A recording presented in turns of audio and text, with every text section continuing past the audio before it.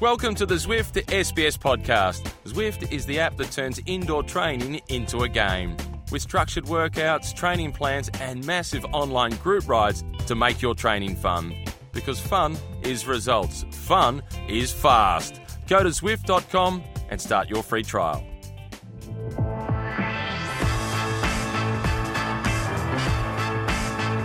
Bonjour, and welcome to the Zwift Cycling Central Podcast for another look at the world of cycling for this fortnight. Joining me, like every other episode, is Dave McKenzie. How are you, Dave? Christoph, I'm very good. You might get rid of me physically, but virtually you won't, my friend. I'm here to stay. We're in lockdown, but that's all right. Thank God for latest in communication technology, hey? Absolutely. We are a few days away from Milan-San Remo, monument. We're going to talk about this. And who else can we have in the program that Matt Goss? How are you, Matt? Good, thank you guys. Thanks for having me on. It's been nice to go over some old memories and, discuss what's happening in the sport at the moment. Absolutely. So Milan-San Remo is just a few days away. Of course, you won Milan-San Remo. I was going to say it's that time of the year where you start thinking again about it, but we're in August. It's a bit weird, yeah? It's going to be very strange, like I think we've seen last week already with Strade Bianche to see a race in such hot conditions. But look, Milan-San Remo is probably not quite as extreme as that one, but look, it's good to have racing back on the screens again. Gossy, I want to delve into the 2011 edition that you won because I just re-watched it earlier today. But first of all, how different will it be for the guys racing it this weekend? We talked about the heat in Strade Bianche. It's certainly going to be different than in March, but how different and how much of a difference do you think it'll make to the result? Look, it's a tough one. Milan-San Remo is such a long race that no matter what the weather, you're going to be tired when you get to the end of that one. But we see, I can't remember, 2013, where we were bathed in snow and it was absolutely horrible. So, look, this is not going to happen this year. It's going to be, you would expect a lot warmer, a lot drier race. But that on the other side, you've just got to be on top of it, I think. It's going to be easy to be not drinking and eating enough because, it's going to be a much warmer race, I think. But look, we'll see. That race can depend whether the wind's coming, headwind, tailwind. So just looking forward to having a good race and seeing the guys, back at it again. So it's a different route this year. So it might be a different type of race altogether. But at the end of it, there's still the Poggio at the end. Talk to us about what is that climb like? Yeah, look, it's one of those climbs that, if you went out your door and you rode to the bottom of the Poggio 25 kilometres away and you rode up it, yeah, it's a climb, but it's nothing too crazy. But at the end of, by the time you put your neutral zone into Milan-San Remo, you've nearly done 300 kilometres by that point. So that's a different kettle of fish. And when you get to the top, you're basically straight shot downhill before you've got a couple of Ks flat to the finish. It's a weird one. It's super fast. I remember you going up there, you're on the brakes coming into some of the corners, which is just, crazy to think about. But it's going to be a deciding factor. Whether there's a small group away or whether there's a big bunch, that's always the last test of the race. And there's always action. There's always somebody going to try their luck. So it's one of the most pivotal points in the race. Gossy, let's talk about 2011. As I said, I rewatched one of the versions I saw on YouTube earlier today. And it was the Belgian commentary. And I've loved every edition of Milan-San Remo that I've watched. And this one was great because, to recap quickly, there was Greg Van Avermaet in the break, Stuart O'Grady, of course, a good mate of yours and former teammate, not a teammate on that edition. We're in the break. Van Avermaet attacks up the Poggio. You were not mentioned in the Belgian commentary until 4 kilometres to go.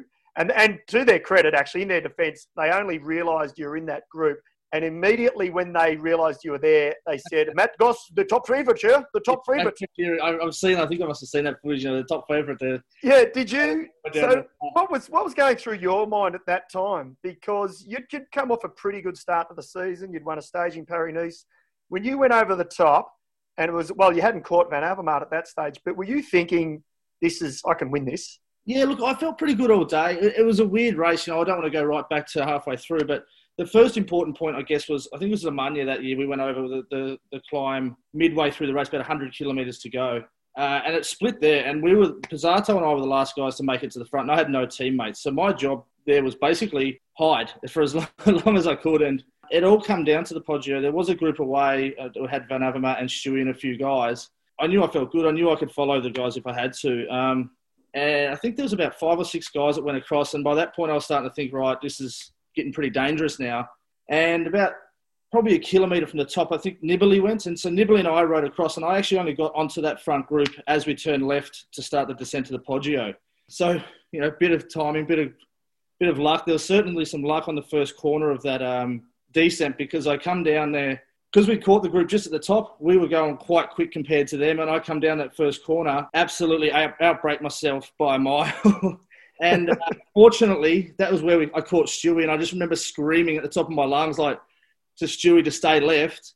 And I've come straight through, and he's turned the corner just behind me. And luckily, that was chaos averted there. But so I kind of just hit in the group and then tried to put myself at the front for that descent, which I did, but nearly didn't.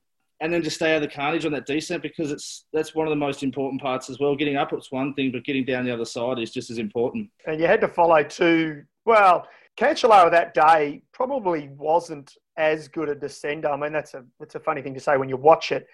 But Nibali and Cancellara, two of the best sort of renowned descenders in the world. Nibali was the one, I think, forcing, because you still had to catch Greg Van Avermaet. And from what I watch of the replay, you were focused on Cancellara a little bit that day. And it was it one of those moments where, I mean, I think any pro cyclist who's had a big victory, things just sort of fall into place all the way in. Did it feel like it, when you look back on it now, is that what happened? You sort of covered Cancellara, and all the other guys that mattered in that group of 10, someone else covered them. So you were able to sit back and then wait for that sprint. Yeah, it's one of those things. Maybe it was lucky I've been having a good year. Even from middle of 2010, I've been picking up some nice wins.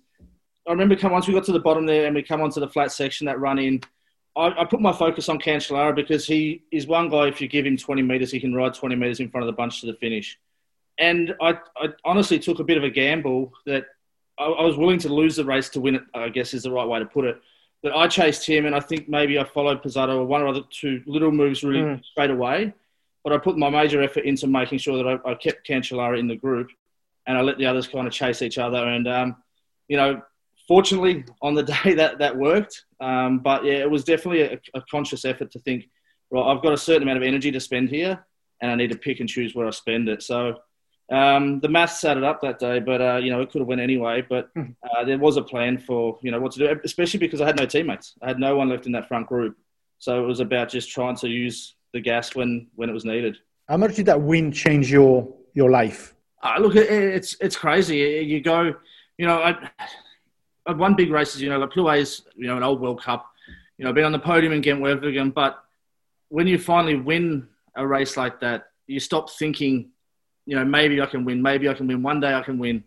And you start thinking with the attitude of, all right, I've won these races now, I can win these races. It's not something that I one day can do. It's something that I've done. It's something that you can do going forward. So, look, it was, you get a lot of respect, but, at the same time, it's more of a personal thing where you get that realization that it's not just a dream. It's something that you can do. Where's the trophy? Where's the trophy now? Back downstairs, actually, where I wasn't too much light, though. I thought about getting it out, but it's a weird trophy. You probably would, on the screen, it would look kind of funny because it's just like a Perspex cylinder that's got like a engravement in through the middle of it. But that's probably the only trophy that really sits in the house. There's not too many. You look back, Gossy, and you talked about a couple of your other results and big victories.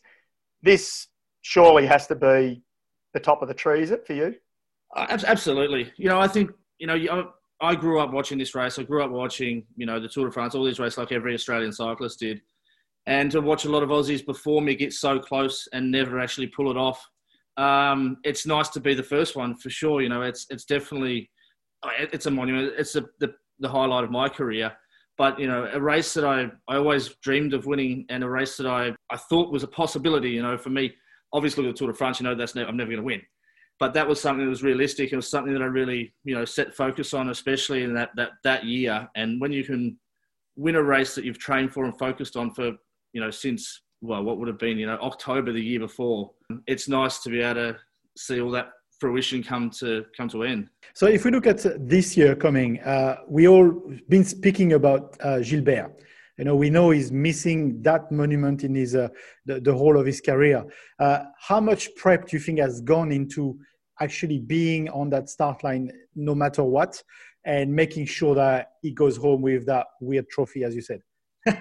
Well, hopefully he gets a cool one. But look, he's the ultimate professional. You look at the guy; he's been around for as long as anyone that's left there at the moment. From he was professional before me, and still going now, and still super competitive. So his preparation's probably not that bit different to previous years. It's probably just fine tuning things because we are at a different time of the year. It's a different lead up to racing that everyone's had. So it's going to be a bit more of an unknown. But look, like I said, he's an ultimate professional. But it's a tricky one for him because if the Poggio was just that probably 3 or 4 Ks closer to the finish, he'd probably have three trophies in his bag right now for it. But that's why San Remo's so good. I think, anyone can win it. You could be talking about Gilbert and Caleb Ewan. You can talk about Nibali all in the same sentence for one race. And there's not many races that you can do that. So then on that notion, can Phil do it? I mean, we'd love to see it, wouldn't we? Because it'd just sort of top off something that really no other cyclist has done almost, won every monument. Can he do it? Oh, I think he can definitely do it. I hope he does. It'd be awesome to see. I don't know how many times he's been on the podium there. He was on the podium with myself in 2011. I would hate to think how many times he's been there or been close or been caught within a sniff of the victory. But I'd love to see him do it. And I hope he does get up there. So on a scale of 1 to 10, the most stupid question I'm going to ask, would you prefer Caleb or Gilbert to win? Oh, I was actually just thinking when you said that. Be careful. Be careful. Tough, isn't it? No, you always want to see Aussies do well. It's funny, isn't it? Like the race has never been won by an Aussie. Then in 2 years, it's won twice. With Gero, and Caleb's been close as well. So it suits him down to the ground. He's one of these sprinters that can get up a hill well, and he's an Aussie. Who doesn't like to see an Aussie win? Yeah, how much pressure actually on that, Gossy? And now that you're on the other side of the fence, but I guess you still watch the pro scene sort of close enough. How much pressure is on a guy like Caleb? Not just because this is unlike any other year. His chances, his opportunities are so limited. So how much pressure will be on him and how much pressure will he put on himself for MSR this year, do you think? Well, I guess I know myself personally, when I was racing, you always get this pressure from the outside, but the biggest pressure comes from yourself, I think anyway. If you're really focusing on that, you've trained towards it, what somebody says or what they might think about you doesn't make a difference when you're going up those climbs. You're thinking what you've got to do and how you're going to win that race. Look, there's going to be a lot of pressure. I think he really stamped his authority last year at the Tour, the dominant fashion that he was winning races there. And that's going to help him, I think, going into Milan-San Remo, because, again, that gives that realisation of, like, all right, I'm here, I'm winning these races, the best people in the world, and I'm beating them. So I think that he's still going to have pressure. Like you said, it's such a condensed season with so little racing and so much expectation on every race because they're so valuable at the moment. So there's going to be huge pressure. But look, if you can win multiple stages at the Tour de France, then you can deal with the pressure of, a Milan-San Remo, I think. And this year at Milan-San Remo, it's going to be only 6 riders per team compared to 7 before. Does that play against probably a sprinter because you get probably one less lead or there's one less member that can help you? Or, what's the effect? Because there'll be the same number of riders, more lower class teams, if I can say this. So same number of riders, but lower number of riders per team, 6 only. It definitely makes it trickier. You look back at races like the Olympics. The Olympics in 2012, we ended up riding around and we sprinted for about 30th because you've got small numbers. Okay, there we didn't have race radios. That makes it a little bit more tricky again. But the less numbers there is in a team, the less people you've got to help win, especially if you're a sprinter and you want to have 1 or 2 guys there at the finish. There's a lot more, what's the right word? There's a lot more people taking risks, taking chances and thinking, well, I'm not going to work here. I'm going to let this other team do it. And you're relying a lot on the collaboration between teams. If you've got a sprinter, you want to make sure that you're talking to all those sprinter teams and say, right, let's chuck 1 or 2 up so as we get that same number of workers, as opposed to just sitting back and trying to hope that it comes to a sprint. Because, as you say, you've got a lot more riders and a lot more styles of riding across those people and a lot of different tactics across more teams. So it's difficult to contain the race. So it's definitely going to make it harder and a lot more, I won't say chaotic, but less predictable. So, but if you've got 4 sprinters teams there who are all committed to having a sprint, they'll work together. Well, it's going to be interesting. Just want to sort of digress slightly, Gossy, and we talk about chaotic and pressure, and I'd love to get your opinion on this. Overnight in the Tour of Poland, the first stage, mass sprint to the line. For our listeners who haven't seen it, it's all over social media, sort of unfortunately in some ways, because it was a nasty crash at the end. Dylan Groenewegen heading for the line, one of the obviously quickest sprinters around at the moment, and Fabio Jakobsen trying to come past him. They hit shoulders, hit bars, and then Jakobsen goes into the barriers, crashes. There's been plenty of banter online. As a former sprinter yourself, what's your opinion of what unfolded, and what do you take away from it? Look, yeah, it's a tricky one, isn't it? And, I'll be up front. I've only woke up the following day. I didn't watch the race live, and I've seen clips online, and it's hard to make a perfect assessment of what I think is right and wrong here, because, I don't know if there is a right and wrong, but I think everyone can see that Groenewegen's definitely moved off the line. Look, yeah, it probably should be a disqualification, but I think I've seen riders do a lot worse than this. And what I think is, we've spoken about this for a long time. I've done it myself. You've been sprinting and you're running across the feet of barriers. I think that there needs to be something done with the standardisation of the final kilometre of bike races. There's been too many accidents. I know they try and get better and better with this each year, but, you look back as far as Torhushov when he got hit with the big green hand and cut his arm off and was forced to leave the Tour. And, we've seen a lot of crashes that involve barriers, and I think there has to be something done, especially in World Tour cycling. These guys are doing 70-plus kilometres an hour, and I think that was downhill from the look of that sprint. So it's pushing even more. So, like I said, it's a tricky one. I think definitely Groenewegen's moved. It's caused a crash. But I think that crash was probably made a lot worse by having a barricade that was maybe not set up right, maybe not in the right position. It's really tricky. You're retired, mate. Go flat out. Come on, pay out on whoever you want to. I guess my point. My point to sort of just reply to you for a second. And you're right. It was slightly downhill, super fast. Sprints are fast anyway. But it was a dead straight road. And there was a couple of comments saying, they need to standardise barriers. And I agree with that. But, as well as anyone, you hit a barrier at 70 kilometres an hour, it's going to move. And sometimes it's not going to react. So, part of me says, and I've been critical of the UCI in the past, but part of me says, shouldn't the onus be on Groenewegen for this one? Because he obviously went off his line. You can see it from the aerial shot. And I'm not trying to sort of pay out on Groenewegen. He's a fine young gentleman. I've interviewed him. He's a lovely kid. But he's made an error here, and he'll be hurting for it, no doubt. But what do you think there needs to be a bit more analysis of, taken away from it? I think if somebody's in the situation, that they're in hospital fighting for life, then there needs to be more looking at what's happened to cause this. Yeah. Like I said, bike riders are always going to move, but from what I see, Groenewegen went down as well. He's not there to crash himself. Yeah. Okay, that was probably after the fact when the barriers got hit and they flicked out and took him out. And I know what it's like to be sprinting at 75 kilometres an hour in those races. You've got your head down part of the time. I don't think it was a deliberate manoeuvre to cause an accident type that. He's probably trying to close the gap a little bit. And he's definitely, don't get me wrong, I think he's in the wrong. Definitely that's caused the accident. But, yeah, I just think that, sprinting downhill, that doesn't really matter. Everyone's going fast anyway. If they were 72 or 78 kilometres an hour, that crash would have been the same. It is a straight run. But one of the things I noticed when I stopped racing, when I was at the end of my career, the amount of risks that people take is so much more than when I first started. And I think the level of respect is so much less. From the riders? From the riders to each other. Yeah, wow. I really noticed. When we were sprinting, we'd have three trains. There'd be myself, there'd be Cav, there'd be Greipel, there'd be Kittel, whoever it was. We always gave each other space and you always did your sprint and whoever won. When I finished, I noticed that there was a lot more fighting, a lot more trying to take people off their own teammates' wheels and trains and willingness to, swerve and put themselves at all costs into the position to get a result.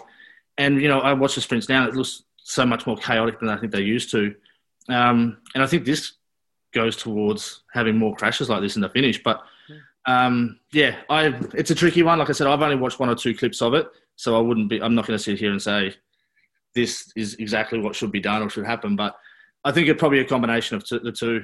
Let's hope that he pulls through as well, because he's at the minute he's sitting in or he's lying in a hospital in an induced coma. That must be horrible for the family and for the team as well. Can you have you been in that position where one of your teammates is lying somewhere, and then you what does that do for the rest of the Tour of Poland for the team? Oh, look, it's horrible. I think even if it's your teammate or somebody that's just in the bunch you're racing with, nobody wants to see somebody that they spend 200 days of their life with, maybe not every single day, but, you're doing 100 race days, 70 race days a year. You spend a lot of time with the same guys, and you never want to see somebody injured. Accidents and crashes are part of the sport. And it is tricky sometimes to be able to block that out of your mind and then go for the sprint again the following day. So they'll be suffering. Every one of those guys will be suffering, Groenewegen as much as, well, probably more than all of them, but I think that's what makes the sprinters a little bit. And that's why I found in the end, I didn't have that I wasn't willing to risk as much as some of these other guys. And I thought, well, what's the point in trying to be around that point and sprint if you're second guessing everything, where, these guys will go back out tomorrow, they'll sprint, they'll still put their lives on the line, I guess. But I think they're always going to have that thought of, geez, yesterday's still pretty fresh. Mm-hmm. Let's move on to the rest of the season. And Maka and I had debated this many times on saying, oh, it's going to be crazy. But it is getting crazy. There's so much racing to watch. It's almost like I feel I need a second TV to just be able to follow this up. Yesterday, Maka, we had the Turin-Milan. Milano-Torino. Milano-Torino. The other way around, yep. Yeah, exactly. I should know the race has been on since 1876. 1876. But it's the first time that it probably was made for the sprinters. And it's a French one that has won it. Yeah, Arnaud Demar. Yeah, it was a pretty good win. Caleb was up there. So I think it's got to be said that Caleb, that was his first race restart. He didn't race anything since the lockdown. So that was his first time back among 17 other riders. I think he'd be pretty happy with that. And look, I think any of the sprinters who placed in the top 5, I would imagine, and Gossy, I'll bring you in on this, I'd imagine they'd be just happy to get back racing, and more to the point, sort of starting to sharpen the teeth for the Tour de France. Can we believe we're talking about the Tour de France is still coming in a few weeks' time? I mean, everything now for them would be building around the Tour de France, I'd imagine, yeah? Yeah, look, it's going to be such an interesting tour, an interesting 3-4 months of racing we've got, because no one knows how everyone is. Normally you've done the Dauphiné, or if you're going to Milan-San Remo, you've done Tirreno or Paris-Nice. Everyone knows who's going well, where at the moment there's still so much unknown. You could let somebody nip up the road, but they could be strong as an ox after the amount of Zwift everyone's been doing. So, especially for the sprinters too, for the climbers, I guess they ride a lot to a number. They ride to a point. They know their thresholds. They know what they're going to do and for how long they can do it. But a sprinter, you've got to have that quick twitch muscle. You've got to have that reaction time. You've got to be used to bumping somebody. You've got to be used to leaning on somebody, making a decision like at 175 metres to go, 225 metres to go, when to start your sprint and how long that's going to last. And I think there's so many more unknowns for those guys going into this next few months. And actually, just on that, you make a good point. It makes me think, there'd be some teams as well and some sprinters who have brought in new lead-out men, and they wouldn't have had a chance to really train together, work together. So there'd be some guys now, like a group of 3 or 4 riders, sprint train, that are just starting to try and work out their train, and they've only got 1 or 2 races to do it before the Tour. That'd be hard, wouldn't it? Monument and a couple of World Tour races before the Tour de France. At this point, you're 7 months in. You've worked with that guy, probably 40, 50 times. You're used to your wheel touching the back of their wheel. You're used to, your handlebar on their hip. You know how they work. You know how they're operating. So this is going to be pretty interesting. They're professionals. They know what they're doing. They know how to ride a bike. That doesn't change. But it's that confidence and that second nature reactions that they're not going to be, as brushed up on as they would be at this point of the season normally. You talk about the monuments. A question for you guys. What makes a monument a monument? Why do we say, and my next question is, why Strade Bianca is not yet a monument, or will it become a monument? Well, I think we'll let the guy who's won one answer first, because I don't know the full answer. Don't put me under the bus here. I think it's the oldest races, isn't it? It's basically the oldest stables for the calendar. Yeah, I'd agree with Gossy. I'd say it's the historical. I mean, cycling is such a historical sport. It's such an old sport. And the monuments, I mean, Liège-Bastogne-Liège is the oldest race in the world. Yeah. And all the rest are pretty old as well. I think the year you won, Gossy, was the 101st edition. Yeah, somewhere of memory. 100, 101, somewhere around that point, I think it was. Yeah. But there's some of the oldest races, you know, when you go back and look at the history of these races, there's stories from the 1800s of, you know, racing, because I think they missed a few during the wars and bits and pieces. I think I remember reading, it might have been early 1900s of, you know, one year it was snowing there and they were stopping at people's houses and the winter was some astronomical amount of hours. But, you know, I think it's just that history and the age of these races that gives them that status. So no Strade Bianche on the monuments list yet. No, I think it's got to earn its stripes. I love that race. It's good. It's good. But monuments are right up there. Gossy, one thing I got to say about you, and I'm interested. You hit the absolute highs of the sport. You won the biggest. We talk about Milan-San Remo. I think you were only the second Australian to win a monument. Obviously, Stewie O'Grady winning Paris-Roubaix. Yeah. And you won Milan-San Remo. But when you retired, and what amazed me, you were quite happy to just disappear from the sport. Obviously, you're still interested and you still love watching cycling, but you were quite happy to just step completely out of the sport and not have any involvement. It's do you miss it at all? Do you ever sit back and go, gee, you know, I miss not being at more bike races, or are you quite happy just hiding away down there in Launceston? Look, when I did finish, I'd had enough. I wanted a break. I wanted to do something different. You know, I didn't really want to go down hadn't have planned or didn't think of going down the director path. You know, I had small kids. I didn't want to spend more time away as well. It was only probably the Giro in, when was that? 2017 or 18, I think it was. It must have been 18. I was sitting at home on the couch and I was actually texting Stewie and he said he was going to do some of the tours. So if you want another guy to come along, you know, I haven't been around the sport. I haven't been involved in a long time. And that was the first time I kind of started to get itchy feet a little bit again and thought, I need to get back there and see what's happening. So I flew over and did that with Stewie and the movie crew in, I think it was 2018. And then I really enjoyed it. You know, I enjoyed getting back on the bike and riding and telling the stories and catching up with a bunch of mates that, you know, were still racing. So from that point on, I kind of did enjoy doing a bit more. Went to the Tour Down Under, went to the Tour de France last year. Obviously, all that's a bit tricky this year. So I've enjoyed getting back there and catching up and being involved in that aspect. But, yeah, look, I enjoy watching it. I enjoy following it. I enjoy catching up with everyone. But, yeah, I didn't really want to go down the director path. There was a bit of chat about some management type of position with rider management. But, again, you know, we decided to move back to Australia so the kids could spend some time with their family back here and see their grandparents and all that type of stuff. Nice work. Well played. What's your outlook? What's your outlook on the new generation? You know, the Evenepoel, the Van Aert, you know, all these guys, the Bernal, of course, that are so young and winning so young. Yeah, it's crazy, isn't it?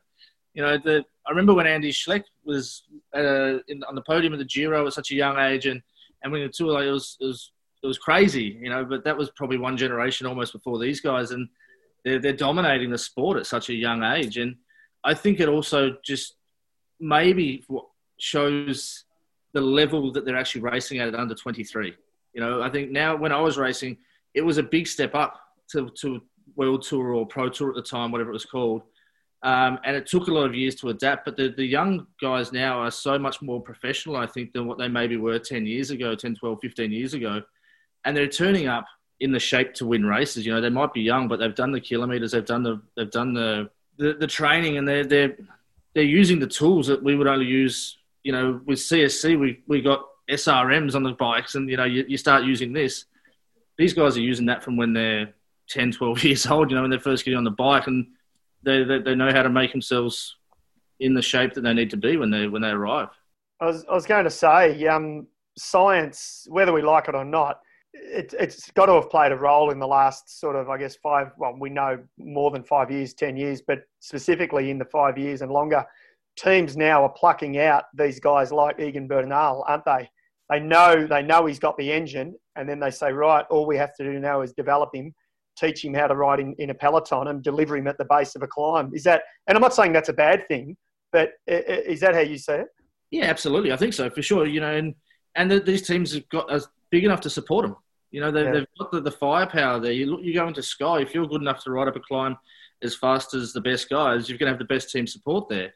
But I think when I definitely turned pro, and I for sure probably even more so in the generations before, there's a lot of hierarchy in a team. You didn't step into a team and then go race with Carlos and Fabian and those guys like when I turned up. They had their right to be racing these races, and they were the leaders because they had the proven background. Where now I think, say, especially in the Grand Tours and the climbing stuff, if they can put the number out and they can perform, well, there's no reason they can't do it on a climb with everyone else around them. So Bernal or Froome as a leader of Ineos? I think with what's happening with the contracts there, they're going to put their eggs in the Bernal basket, aren't they? Oh, I think you're right. Yeah. You beat me to it, Christoph. I know. So is he your tip then for the tour? Outside of talk about overall all riders from other teams, etc. Look, I think G's still pretty good. Well, obviously I say pretty good. He was second last year as well, but he's going all right. Geez, you've really jumped the fence, haven't you? You can't put it past him, and look, he's a class bike rider, and to win and then back up the following year with second place. I haven't studied the route in that much detail to know the amount of kilometres in time trials and that type of stuff. But Bernal's, it's going to be close. You got two guys from the one team that can win it, and were first and second last year, weren't they? So it just hopefully that they can keep that hierarchy in that team under order and see how that goes.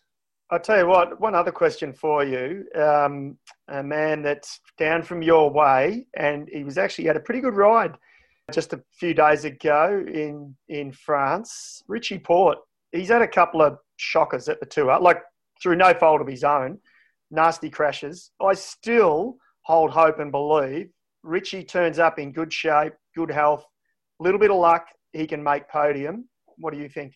I think, being from Tassie, I'd love to see, and an Aussie guy again, I'd love to see him on the podium. Like you said, he's had the shape. He hasn't had the fortune, or he's been brought undone with a couple of nasty stacks, hasn't he? So I'd like to see it.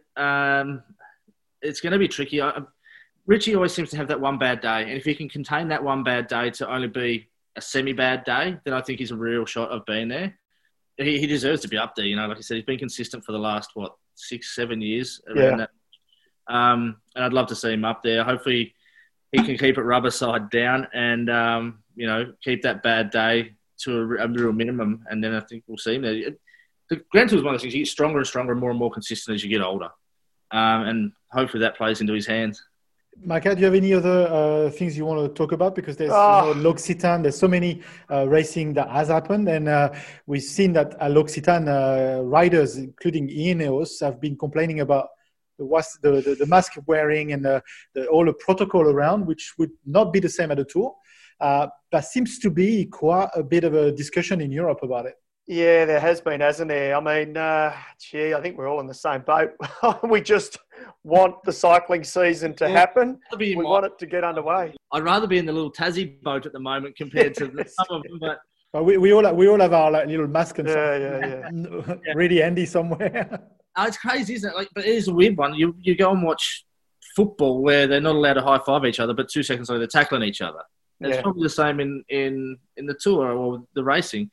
They wear masks to sign. They wear masks. I understand it's all limiting the amount of exposure to people and being around people, but it's the same 200 guys that are then going to be huffing and puffing and snotting and slobbering on each other going up the climbs as well. So it's a tricky one. It's either way. I want the Tour. I said the other day, Gossy, I want the Tour de France to start tomorrow. Let's just get it underway. Let's get it happening.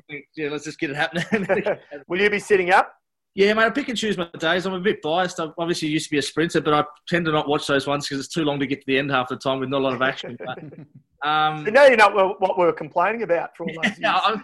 I'm one of those guys completely forgotten when you jump off the bike. You're like, it should be harder. It should be more hills. It should be more. But, it's when you're on that side of the fence. It's the last thing you want, especially the Tour. You want a day where you can switch off a little bit. But Definitely, I pick and choose the days, and all the important days of the race I like to stay up and watch. And it's still something that I get a lot of joy out of sitting up there and watching, especially when the Aussies are doing well and people suffering in the climbs like I used to have to.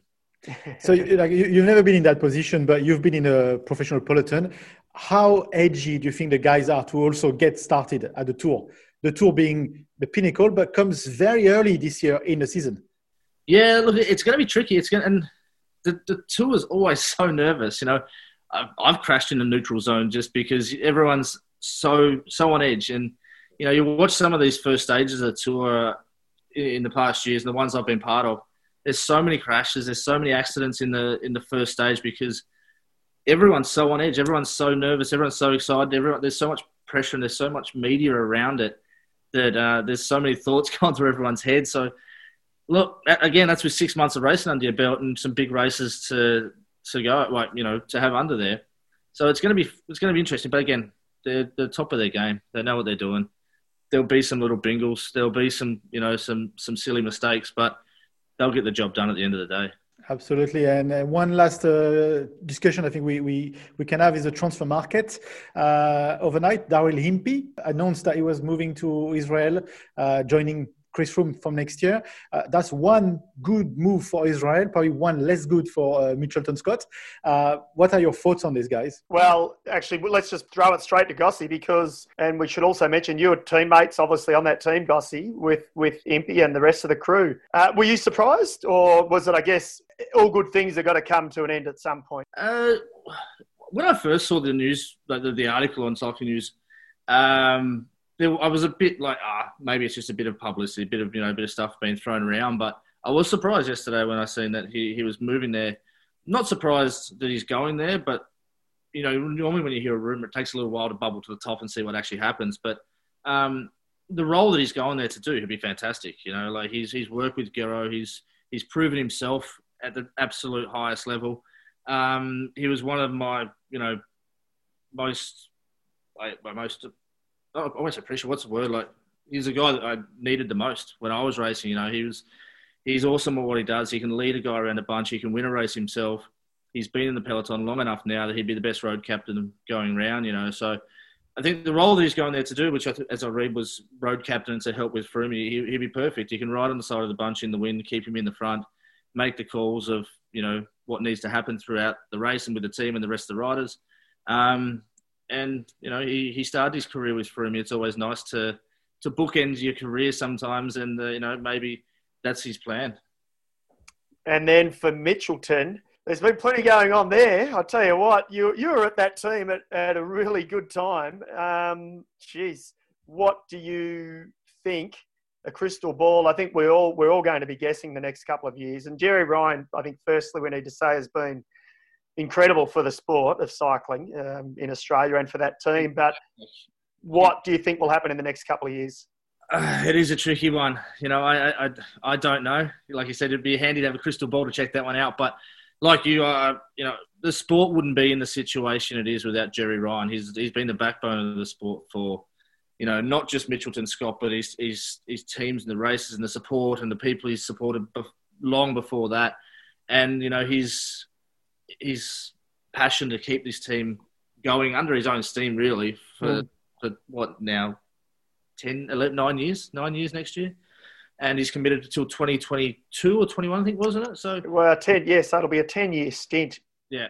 If he decides that's the end point, but he may not either. Well, that's it. That's what we've got in, well, he's said for now. But look, I don't know. It seems like there's a bit of a change going on there. So I guess we'll just have to see how that goes. The new management's going to have new direction for the team, and we don't know what that is yet, I guess. We have to sit and wait and see. They've put a lot of effort into, the Yates brothers and these guys, and that, I don't see that changing, but they've got a bit of restructuring to do there by the looks of it. Absolutely. Micah, do you have anything else you want to talk about? Oh, no, I could keep talking to Gossy for hours, but we better let him go and get back to that cold weather in Tassie. You can have that, mate. We might be in lockdown, but you can keep your snow, all right? Well, that's it. You guys are in lockdown. I took the kids up the snow. I took the toboggan out this morning. So, We're losing the line. We're losing the line. We're losing the. That was on the front lawn, so never seen that before. But hey, at least we can venture out of the house. It was brilliant to have you on the podcast. Thank you. Thanks, guys. Thanks, Gossie. So this was the Zwift Cycling Central Podcast. Before we go, let me remind you that you can download, stream, or subscribe to this podcast on our website, Cycling Central, or log a ride with our friend at Zwift. Until next time, it's bye for now. Before we go, a quick shout out to Zwift, the app that turns indoor training into a game. Getting started on Zwift is easy. You just need your bike, a trainer, and your PC, Mac, or Apple device. Zwift offers training plans, interval workouts, and a global community. Get strong and get motivated with every ride. Give people a ride on, and you're sure to get one back, as together you enjoy the massive benefits of social indoor training. Go to Zwift.com today and start your free trial.